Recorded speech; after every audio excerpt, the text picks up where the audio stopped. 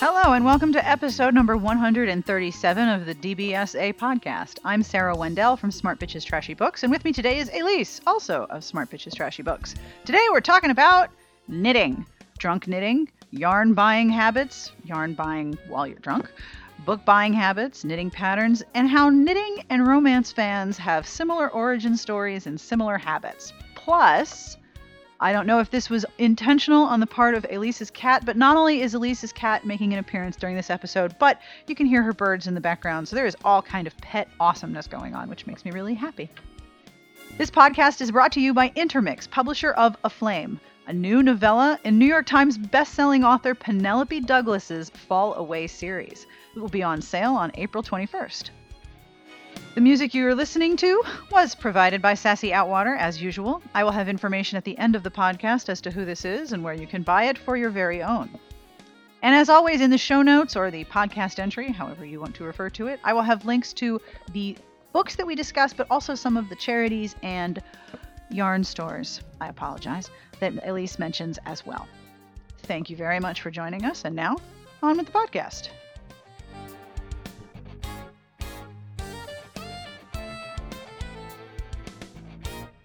Let's talk about books, because that's what we do here. No, you actually wanted to talk about knitting and how that and romance are both of the inheritances you have acquired from your family. Yeah, I think one of the really cool things about knitting is that a lot of women who knit kind of learn from another female family member, whether it was their grandmother, their mother, their aunt. And that's kind of the same way a lot of people get into romance. You sort of inherit it. So, I learned to knit with my mom probably, would it be like 5 or 6 years ago? She had always been a knitter and then stopped for quite a while and wanted to take a refresher class. And so she asked me, would you go with me? And I did, and I just fell in love with it. And I've been knitting kind of obsessively ever since. What are some of the things that get you really obsessed and excited about knitting? Like, I happen to know from talking with you over the last couple of years that when there's a sale on yarn, it's almost like a book sale. Like if we if we had a store where we sold books and yarn, you would be broke. Basically, I own more yarn than, like, if I stopped buying yarn today, I could probably still have enough yarn to knit with, I would think, for like 10 years, maybe. It's insane. I've got boxes and boxes and boxes of yarn in my basement. And every time I bring home more yarn, my husband kind of looks down towards the basement, like where all those boxes of yarn are. And I'm just like, shut up. I can stop whenever I want to. It's not a problem. Yeah, people buy yarn the way they buy books. If you see it and you haven't seen this color before, or all of a sudden you get an idea for something you can make with it, or it's just so pretty, and so you have to have it. I kind of have like a dragon's hoard of yarn. I could just make a big pile of it in the room and lay on it like a dragon. And it's not like much like books. Unless there's some sort of accident involving water, none of these things go bad. Right. Well, that's the nice part. Yarn doesn't spoil. It's not like you're, hoarding ice cream. Exactly. Or it's not like it's not a fad. I'm not buying a bunch of Beanie Babies or something, right? So, dude, I just want you to know. Okay. Years ago, my mother-in-law was hardcore into the Beanie Babies. Okay. Like, there are levels of Beanie Baby addiction, and I think that she was at least level 10, possibly level 11 out of 12. And when McDonald's had Happy Meals and they came with mini Beanie Babies, she would pay for people in her office to go to lunch and get the Happy Meal. She would buy them Happy Meals if they would give her the mini Beanie Babies so she could have all of them. Does she still have them, though? Well, no, then she moved. She and my father-in-law moved from Connecticut down to Virginia, and one of the things that had to be gone through was a multi-year, multi-bin collection of Beanie Babies with individual lucite boxes and tag protectors, because if the tag wasn't on it, it wasn't worth as much. So she had these little plastic tag protectors to keep the tag on that tiny little sliver of plastic hanging from their ears.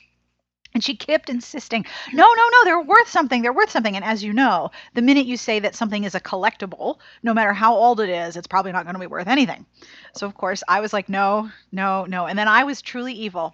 And I opened up the eBay app on my phone and I started randomly scanning Beanie Babies, and they were all worth less than 75 cents. Awesome.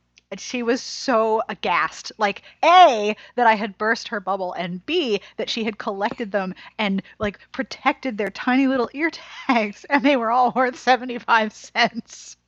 That did not earn me mother in law points, I must say. That was not my finest moment. But yarn, absolutely no question better than Beanie Babies. Thing I like is when you buy yarn, a lot of times I buy it and I don't know what I'm going to make out of it. Mm-hmm. And I put it in my stash, and then one day I'll see a pattern or I'll come up with an idea and I'll be like, oh, and then I know it's perfect for the yarn that I bought. So it does get used eventually. You remember what you have. Oh, yes. Not perfectly. Sometimes I go down there and I have to dig through, and then I'm like, I forgot I have this. But there is a website that I use called Ravelry. Yep. Which is incredibly cool, and it's for knitters. And what you do is you enter your stash into Ravelry. So you can take a picture of the yarn. You can put where you bought it, how many skeins you have, how much you paid for it, what colors you have. Holy hell. But the cool thing is when you're looking at patterns on Ravelry, it will suggest yarn from your stash to use with that pattern. You cannot see my face right now, but holy hell, that's brilliant. Whoever came up with that's a, oh my God, that's amazing.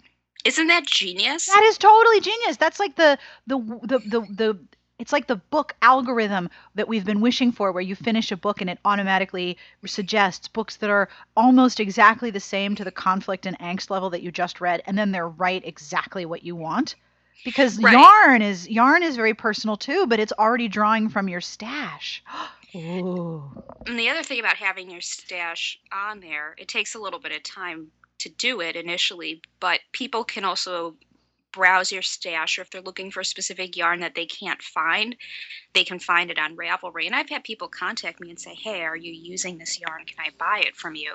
So if there's something that you're having a trouble finding, or they're not making that color anymore, you can search on Ravelry and find people who have it, and a lot of times buy and sell from each other. That's really cool. It is. The other thing I like about Ravelry is you can keep patterns in a digital library, because I have so many knitting patterns. I have 4 binders worth. Holy cow.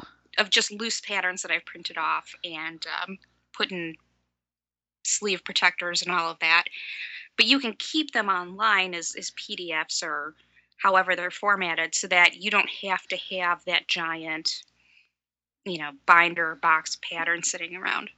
So yeah, Ravelry is a really, really awesome site. And if you like knitting or crocheting, because they also do crocheting, or if you are a person who spins your own yarn, dyes your own yarn, it's completely worth joining. It's free. It's also a really good site for when I have random knitting questions, or I get to a pattern and I just cannot figure out what in the hell they're talking about.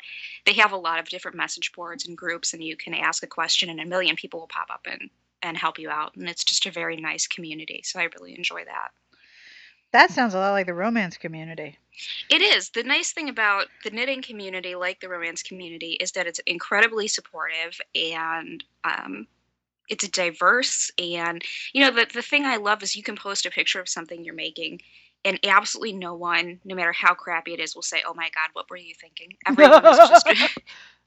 Everyone is just really supportive and very, very helpful, and they love to answer questions and help you figure out a pattern, or if you have a question about a certain type of yarn, or I'm allergic to wool, what could I use instead? They're right there, and they're very, very awesome. And it is a community mostly made of women. Again, very similar to romance. Yeah, I do know men who knit, but it is primarily women who do it. And that's, I think, the fun thing about knitting groups too, is that it's kind of an excuse to get together as a community, and ostensibly you're going to bring your knitting or your crochet and work on it, but really what you're doing is you're just having a community gathering and you're talking, and it's an excuse to hang out for a few hours and have a cappuccino and really just have this kind of warm community chat time. It's really lovely. One of the things I find fascinating about the ways in which women have traditionally gathered is that it's almost always with a purpose. Like the subversiveness is we gather with a purpose. We're going to get together and we're going to knit. So we're not just sitting around doing nothing because women are not permitted to sit around and do nothing. That's unacceptable. So we are not allowed to do that. So we're going to gather and we're going to knit and we're going to have a sweater at the end of it. Or we're going to go to book club and we're going to, discuss a book and we're going to do a thing, and then beneath the activity is where the interesting and more subversive conversations come up. For me, Oh, I don't actually knit. I am aware of how to do it, and I have this wonderful children's book that I've used to teach myself how to knit 5 times. But it's not a thing that I am into. It's not a thing that it doesn't grab me the way it grabs you. But I do cross stitch. hmm. And the store where I get a lot of my cross stitching supplies, especially the different colors of floss, which come in a zillion shades of red and then another zillion shades of green, that is actually owned by a husband and wife duo, and the husband is a world famous cross stitch pattern designer.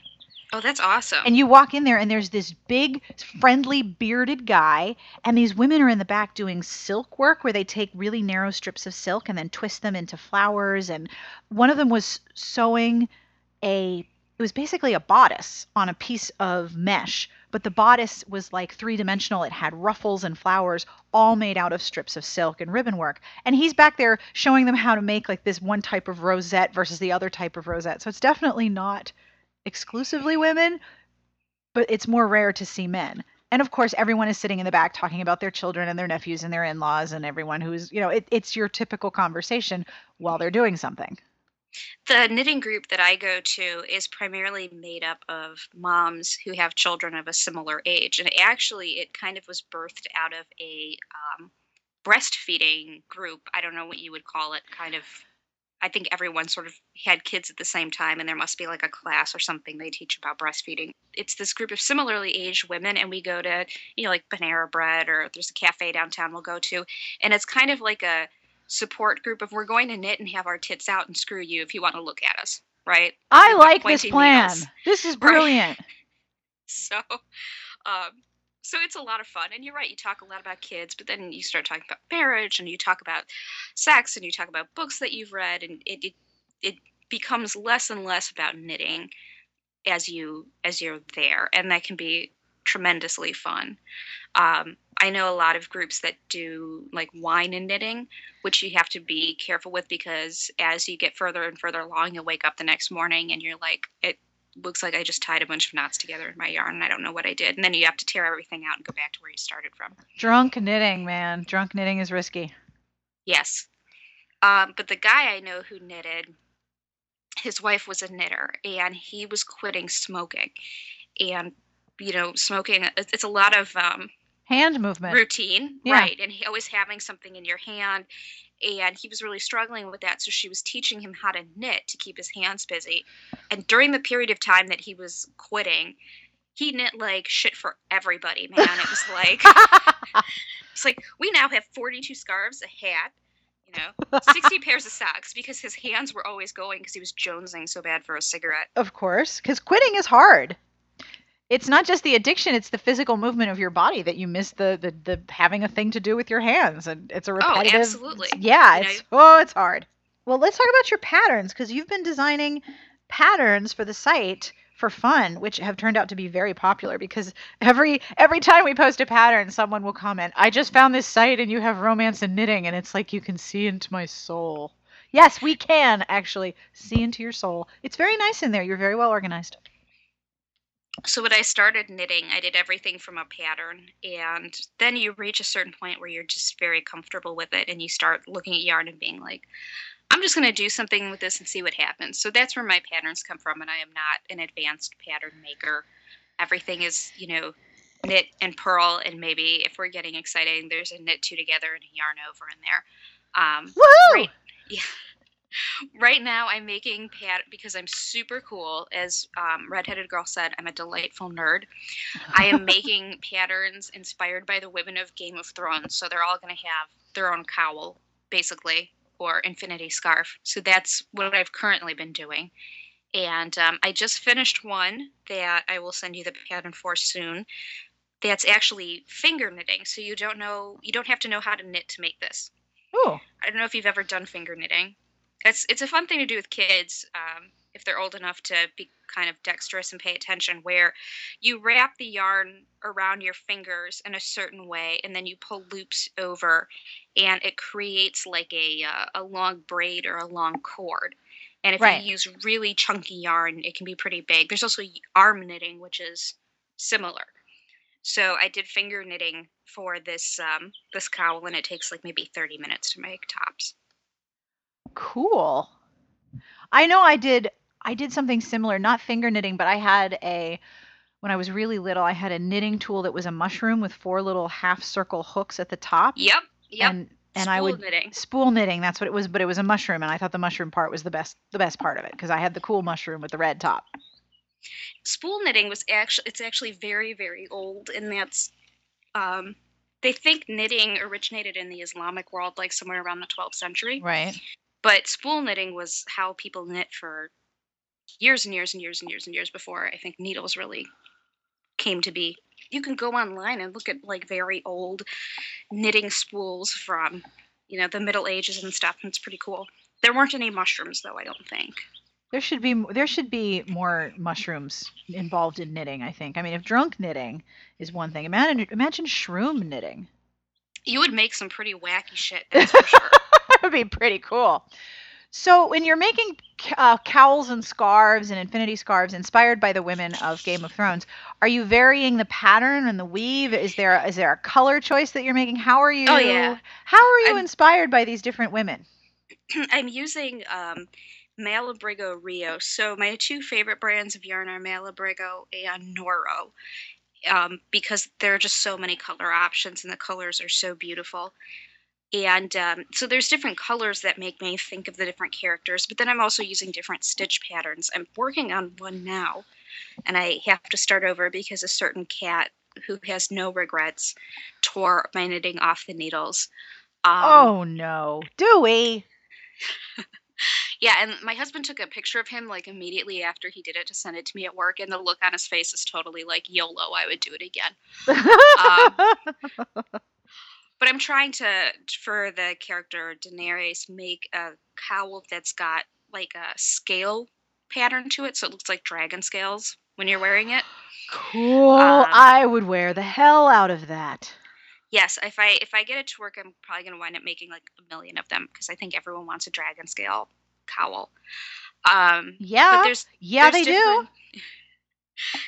different stitch patterns that make different things. There's one I really love. It's called Star Stitch or Daisy Stitch, and it looks like little flowers Right. when you do it. And so if you have like a really pretty variegated yarn, it's just absolutely gorgeous when it knits up. The yarn that you're using varies in color, right?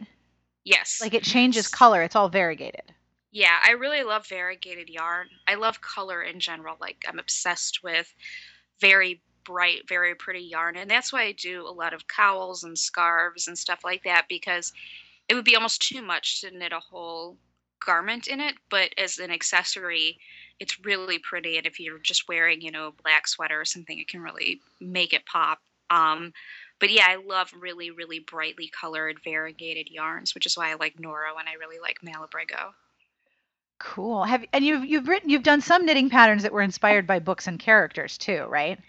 Oh, absolutely. I did the Outlander cowl, the Yup. big chunky cowl that Claire wears, which I love watching that show because it's got so much amazing not only just the costumes but The the knitting. knitting. Yeah, it's really really neat.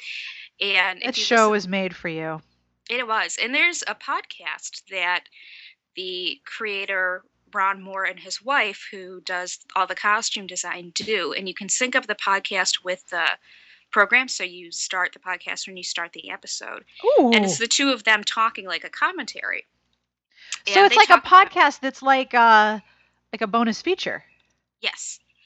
Yes, and so she talks primarily about set design and all the different outfits that they made and how they made them and are they historically accurate. or how they got them to be historically accurate. And she talks about the knitwear and how that had to be historically accurate and to be something that people would have been making at that time. And it's a really really neat podcast to listen to if you're interested in that kind of stuff. And she had a quote that I loved where she's talking about she doesn't understand the term bodice ripper because yeah, you could rip open the bodice, but then there's like 4 layers you still have to go through underneath it. So and they talk about, do you remember Claire's wedding dress? The one that looked incredibly painful on her boobs? Yes, yeah, that was more than double boob. That was like triple boob. It was horrible. To get it to have kind of a shimmering effect, they actually used like shaved pieces of mica What? and applied them to the fabric. And she was talking about just how incredibly arduous this process was. And the costume department would have to take turns because it was just so repetitive and tedious. And so it's a really, really interesting podcast. Oh, that is really cool. Are there knitting podcasts that you listen to? There are knitting podcasts. I really don't listen to any of them. For me, knitting is very visual, and so I need to be able to see patterns or tutorials. I use YouTube a lot when I don't understand how something is written or something's meant to be constructed. YouTube is awesome for knitters because you can watch someone doing it in slow motion. Yes, of course. Yeah, so there's a lot of knitting stuff on YouTube, but there aren't, I don't think, as many podcasts because it's hard to listen to and really understand. It's more visual. Yeah, I don't think I could listen to somebody saying, "Okay, knit 2, yarn over, purl 8." I would never be able to keep that in my head. Right. And there are podcasts that just talk about knitting in general and yarn and kind of, again, it's that community where, the ideas you talk about knitting, but you wind up kind of talking about everything Of course. but knitting. Of course. Do you get the same sort of feeling when you see yarn on sale and books on sale? Is it sort of the yay? Yeah, it's definitely kind of a mania.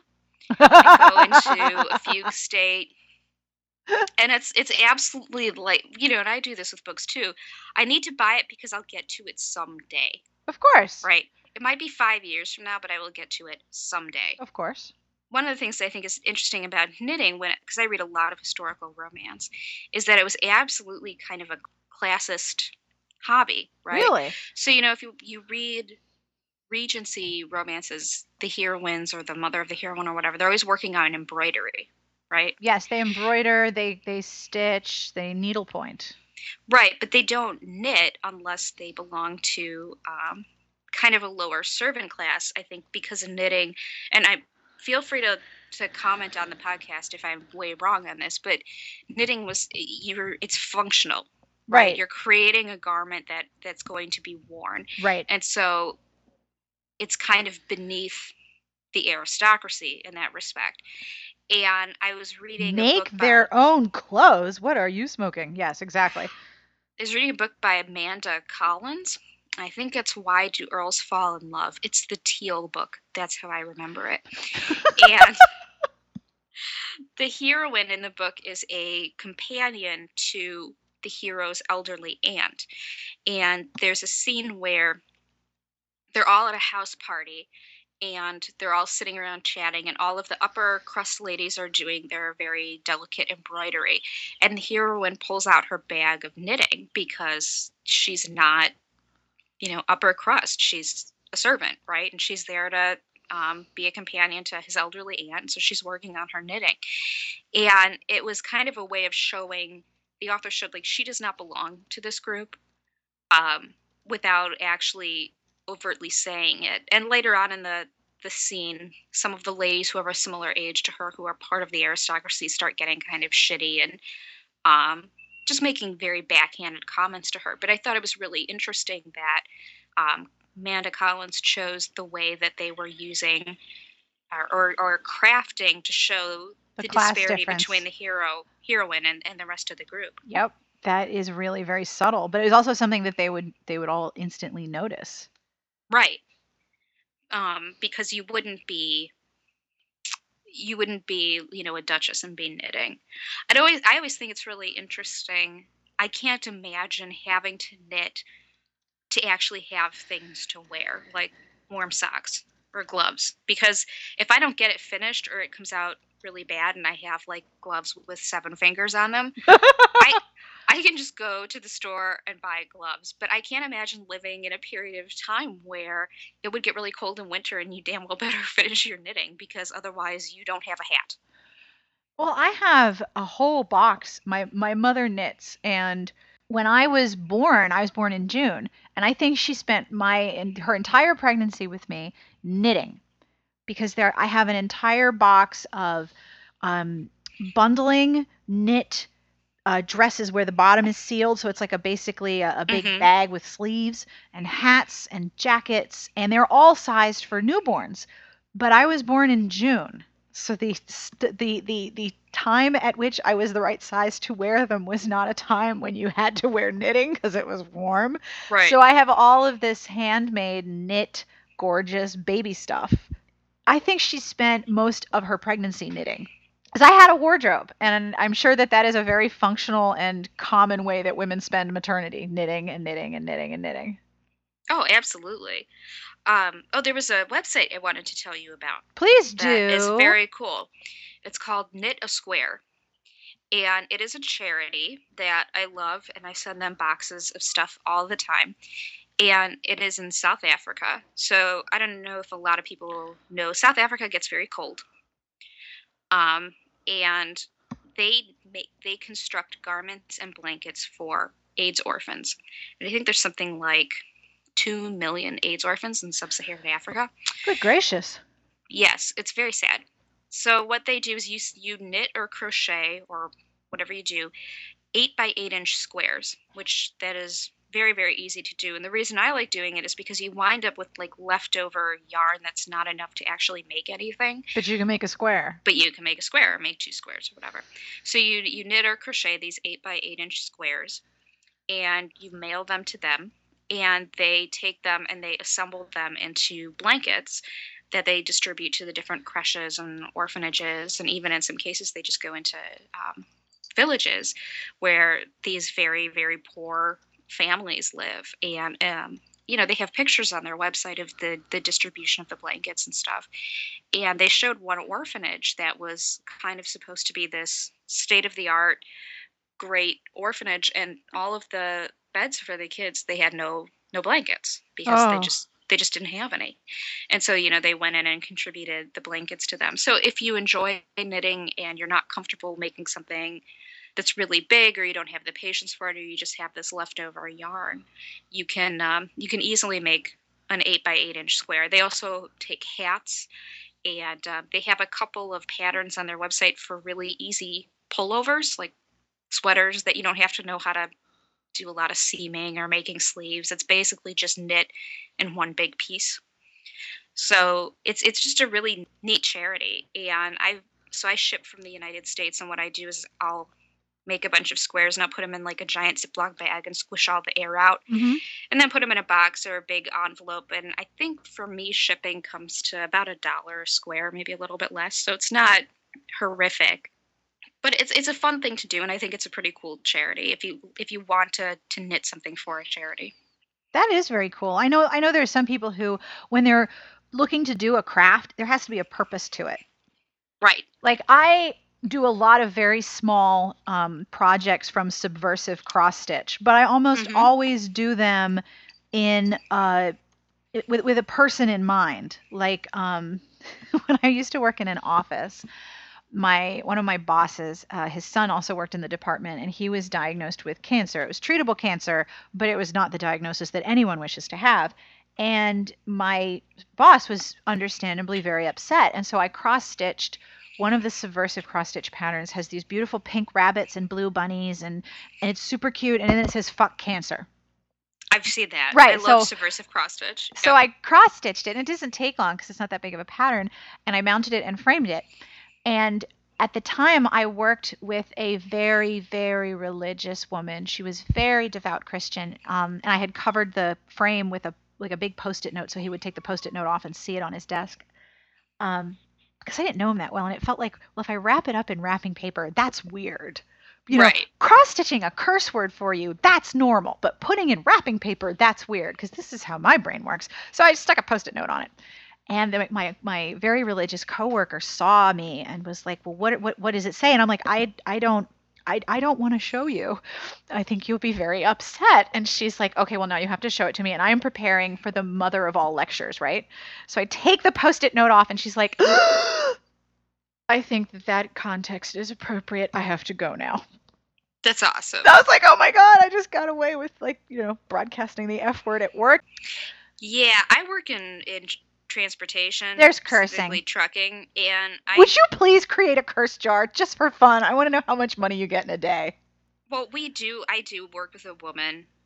She works for me who does not appreciate cursing, and we've got it kind of down in the office, like keep it quiet, you guys. But my office is attached to the shop where they repair some of our equipment, and every now and then you just hear one of the guys like, "God damn motherfucking cocksucking son of a bitch," like throwing things.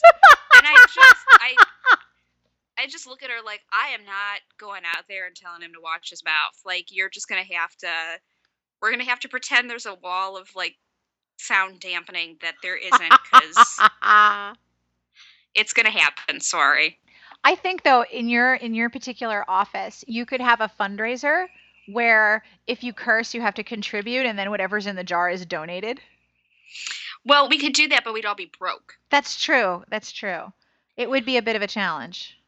I recently found that my employees are motivated both by cash bonuses and by my humiliation.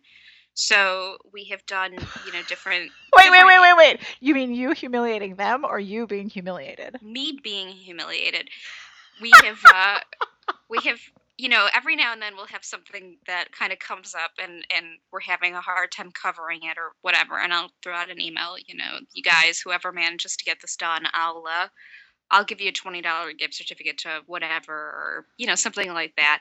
And it was just not working. And finally, I threw out there, I will sing the Muffin Top song from 30 Rock to the group. We got that motherfucker covered like immediately. So I had to stand on a desk and sing the Muffin Top song from 30 Rock. Okay, that's brilliant. Yeah, so I'm actually thinking of developing like some sort of wheel of humiliation that they can spin. They do really good. That involves different scenarios that I have to act out.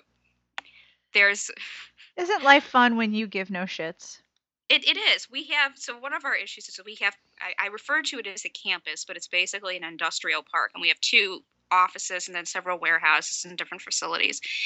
And when you walk from one office to the other across this big parking lot, you are supposed to carry this bright orange baton, ostensibly so that trucks don't hit you.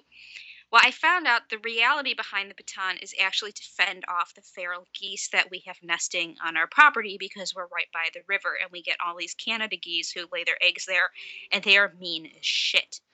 So you have to have a baton to beat them off. Now, before anyone writes in, I have never actually touched a goose with a baton. I think it's more there for like emotional security. Mm-hmm. But the geese will chase you. They will hiss at you. I saw the other day a truck, like a semi-truck, trying to get into our parking lot, and the goose standing in front of it, hissing and flapping its wings like, "No truck, this is my parking lot. You're not coming in." They give no shits. So one of the suggestions from my employees was that I go out and pretend to be a goose and see if I can somehow get my way into the herd of feral geese, like if they will accept me as one of their own. And I put the kibosh on that because I said, like, I could see them all attacking me simultaneously. Oh no. And but what about the Muffin Top song? Would that work on the geese? Probably not. The geese are very mean. They hiss at you. They charge you. I guarantee they will bite you. I have seen grown men run to their cars in our parking lot because the geese are chasing them. Oh God! So, yeah, I wouldn't fuck around with a goose. I've been bitten by a goose. I would not mess around with that. No, they're mean. Yes, they are. And they're very large. They're surprisingly large when you see them up close. So knitting and feral geese, that's the podcast for today. Okay. One question. If someone is thinking, all right, this sounds cool, I want to learn to knit, and they don't have a female adjacent or a person who knows how to knit, forgive me for being sexist, adjacent to them to say, well, here's how you do it. What are some resources you recommend to teach people how to knit?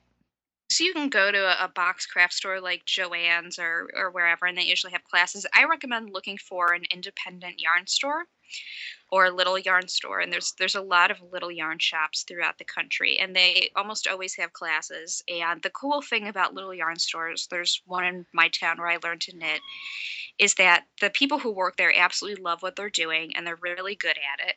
And so they really want to take the time to show you how to do this. And this is really all that they do. The other cool thing is when you fuck up a project or you're stuck, you can go in and be like, help me fix this or fix this for me. And they totally are happy to do it. Can I So, interrupt you for just a second? yes, Is that Dewey? I was wondering if you were going to hear him. Is that Dewey? Because the cat who always appeared on my podcast has since gone to the great rainbow litter box in the sky. So the fact that there is a cat on the podcast is giving me all of the feels right now. So would you say Oh, thank you to Dewey for me? Because this is just totally making my day. This thank you, podcast Dewey. isn't right without a cat, and now there is one. Thank you. I thought you were going to hear him. He's coming in the office and meowing at me because I'm not in the right room. Why are you in here? Go in the other room. Did Oh, you hear that? Hi. Oh, I'm talking God. about you. I'm having all the feels right now, people. I beg your pardon. Oh my gosh, that is just so great. Thank you, Dewey. Yeah, he's big on schedules, and I am Most not cats where I am. are. Yes, I am not where I am supposed to be, so he has to come and herd me in the right direction, which at the moment involves biting my big toe to motivate me to get up off my ass and go where I'm supposed to be, right? Yes, sounds like a perfectly adequate motivation. Hi.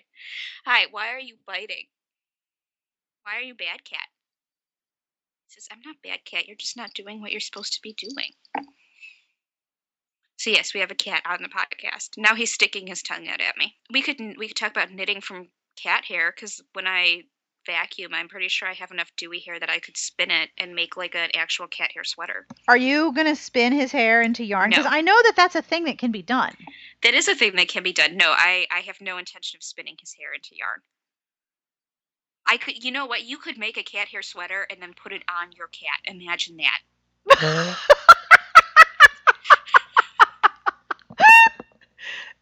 My cat, I have two dogs and one cat. I now have a normal number of pets in my house, which is really weird because when we moved here I had one dog and three cats, then we had two dogs and three cats, and now I have two dogs and one cat. My one solitary cat, who is young at 15 years of age, he is not as vocal, but he is a long-haired Maine Coon. I could Okay. probably knit a boat cover out of his hair. If I spun it into yarn, I could winter over a sailboat.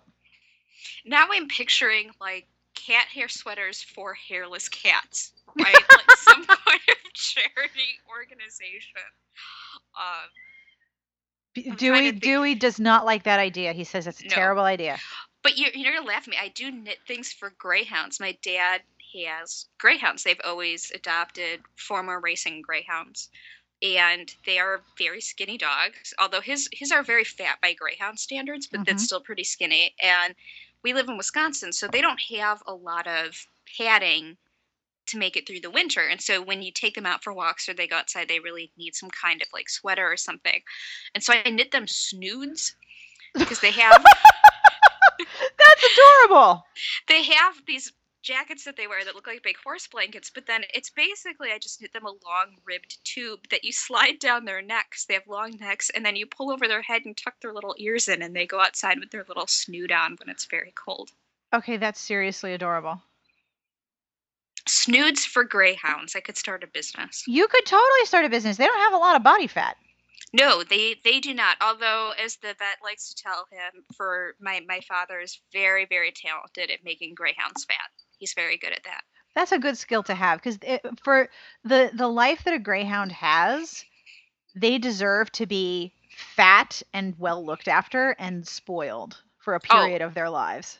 oh, absolutely. They, it is sad. A lot of them come in like they have. Most of his greyhounds are missing a lot of teeth because they feed them canned fruit before races to give them a sugar high, and so Their unlike teeth most rot. dogs, their teeth rot, right? So they have to have lots and lots of teeth removed, and they have all kinds of other issues because they're kept in these in not great conditions.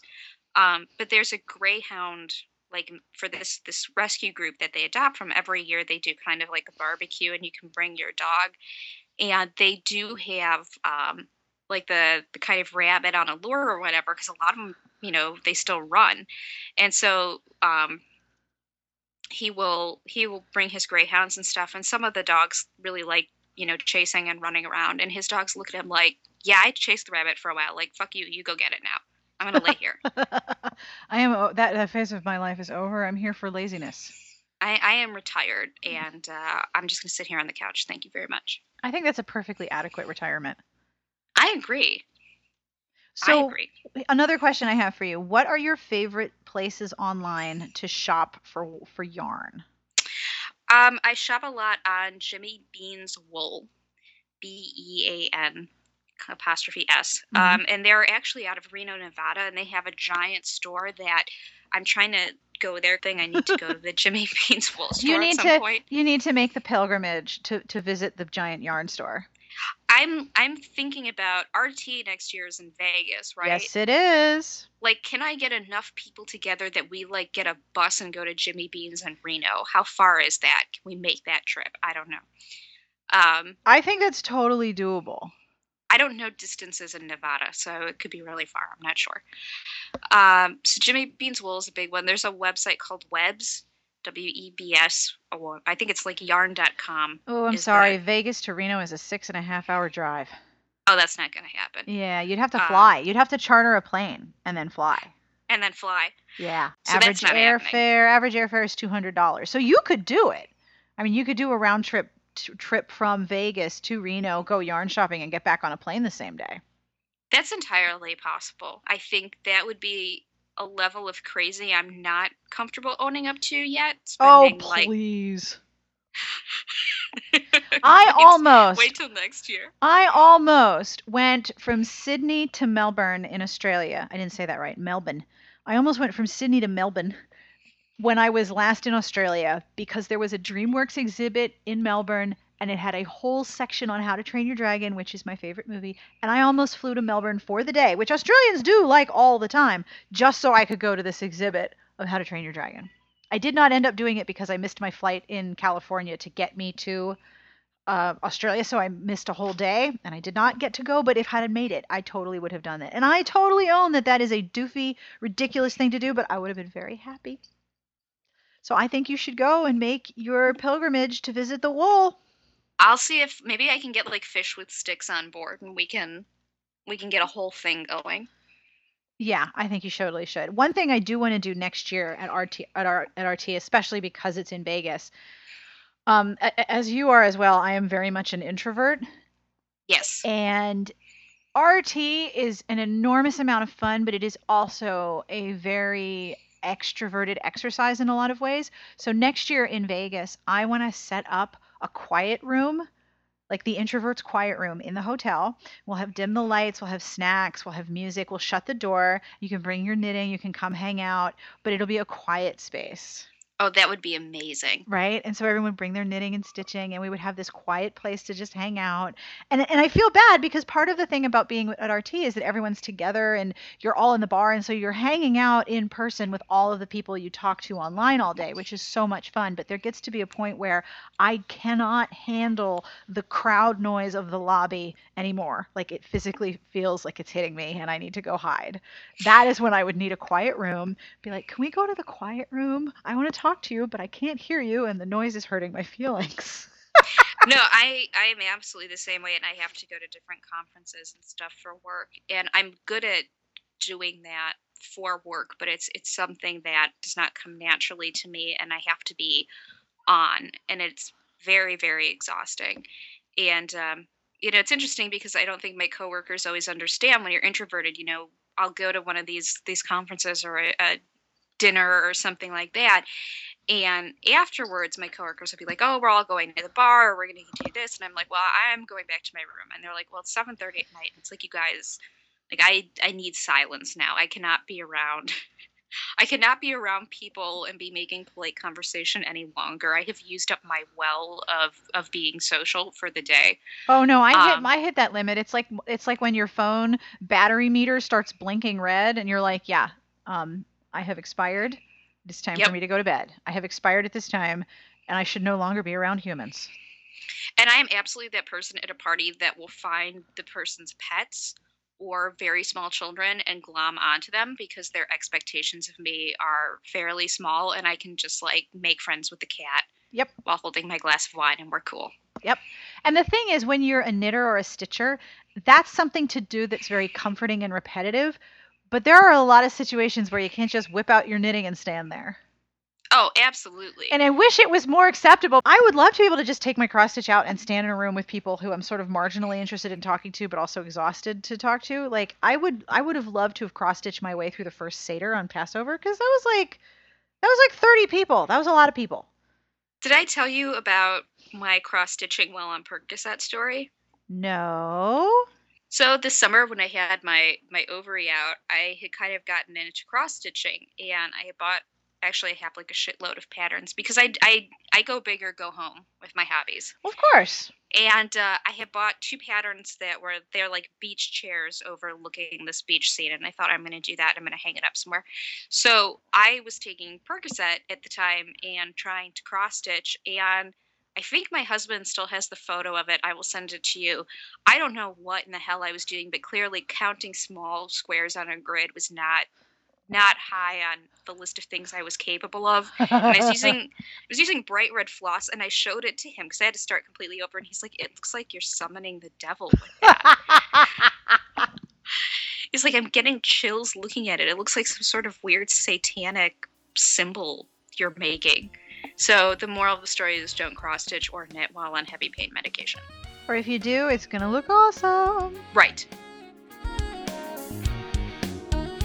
And that is all for this week's episode. I want to thank Elyse for joining me. I hope you enjoyed our discussion of knitting. And if you have suggestions or ideas or comments or questions, or you would like to become very upset that we have introduced you to these terribly addicting yarn stores, you can email us at sbjpodcast@gmail.com. We love your email because it's awesome. The music this week is provided by Sassy Outwater. You can find her on Twitter at Sassy Outwater. This is called Forgotten, and it's by an artist named Jason Hemmons. It's on sale as an MP3 at Amazon, and you can buy his album Welcome to Reality at Amazon or iTunes or wherever you'd like to buy your music. This podcast is brought to you by Intermix, publisher of Aflame, a new novella in New York Times bestselling author Penelope Douglas's Fall Away series. This book will be on sale on April 21st.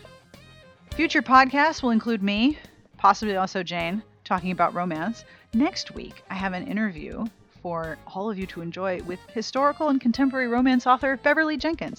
If you've never heard Beverly Jenkins talk about just about anything, it's amazing. So you will not want to miss that episode because she is tremendously smart and super fun. But in the meantime, on behalf of Elyse and Jane and myself, we wish you the very best of reading. Have a great weekend.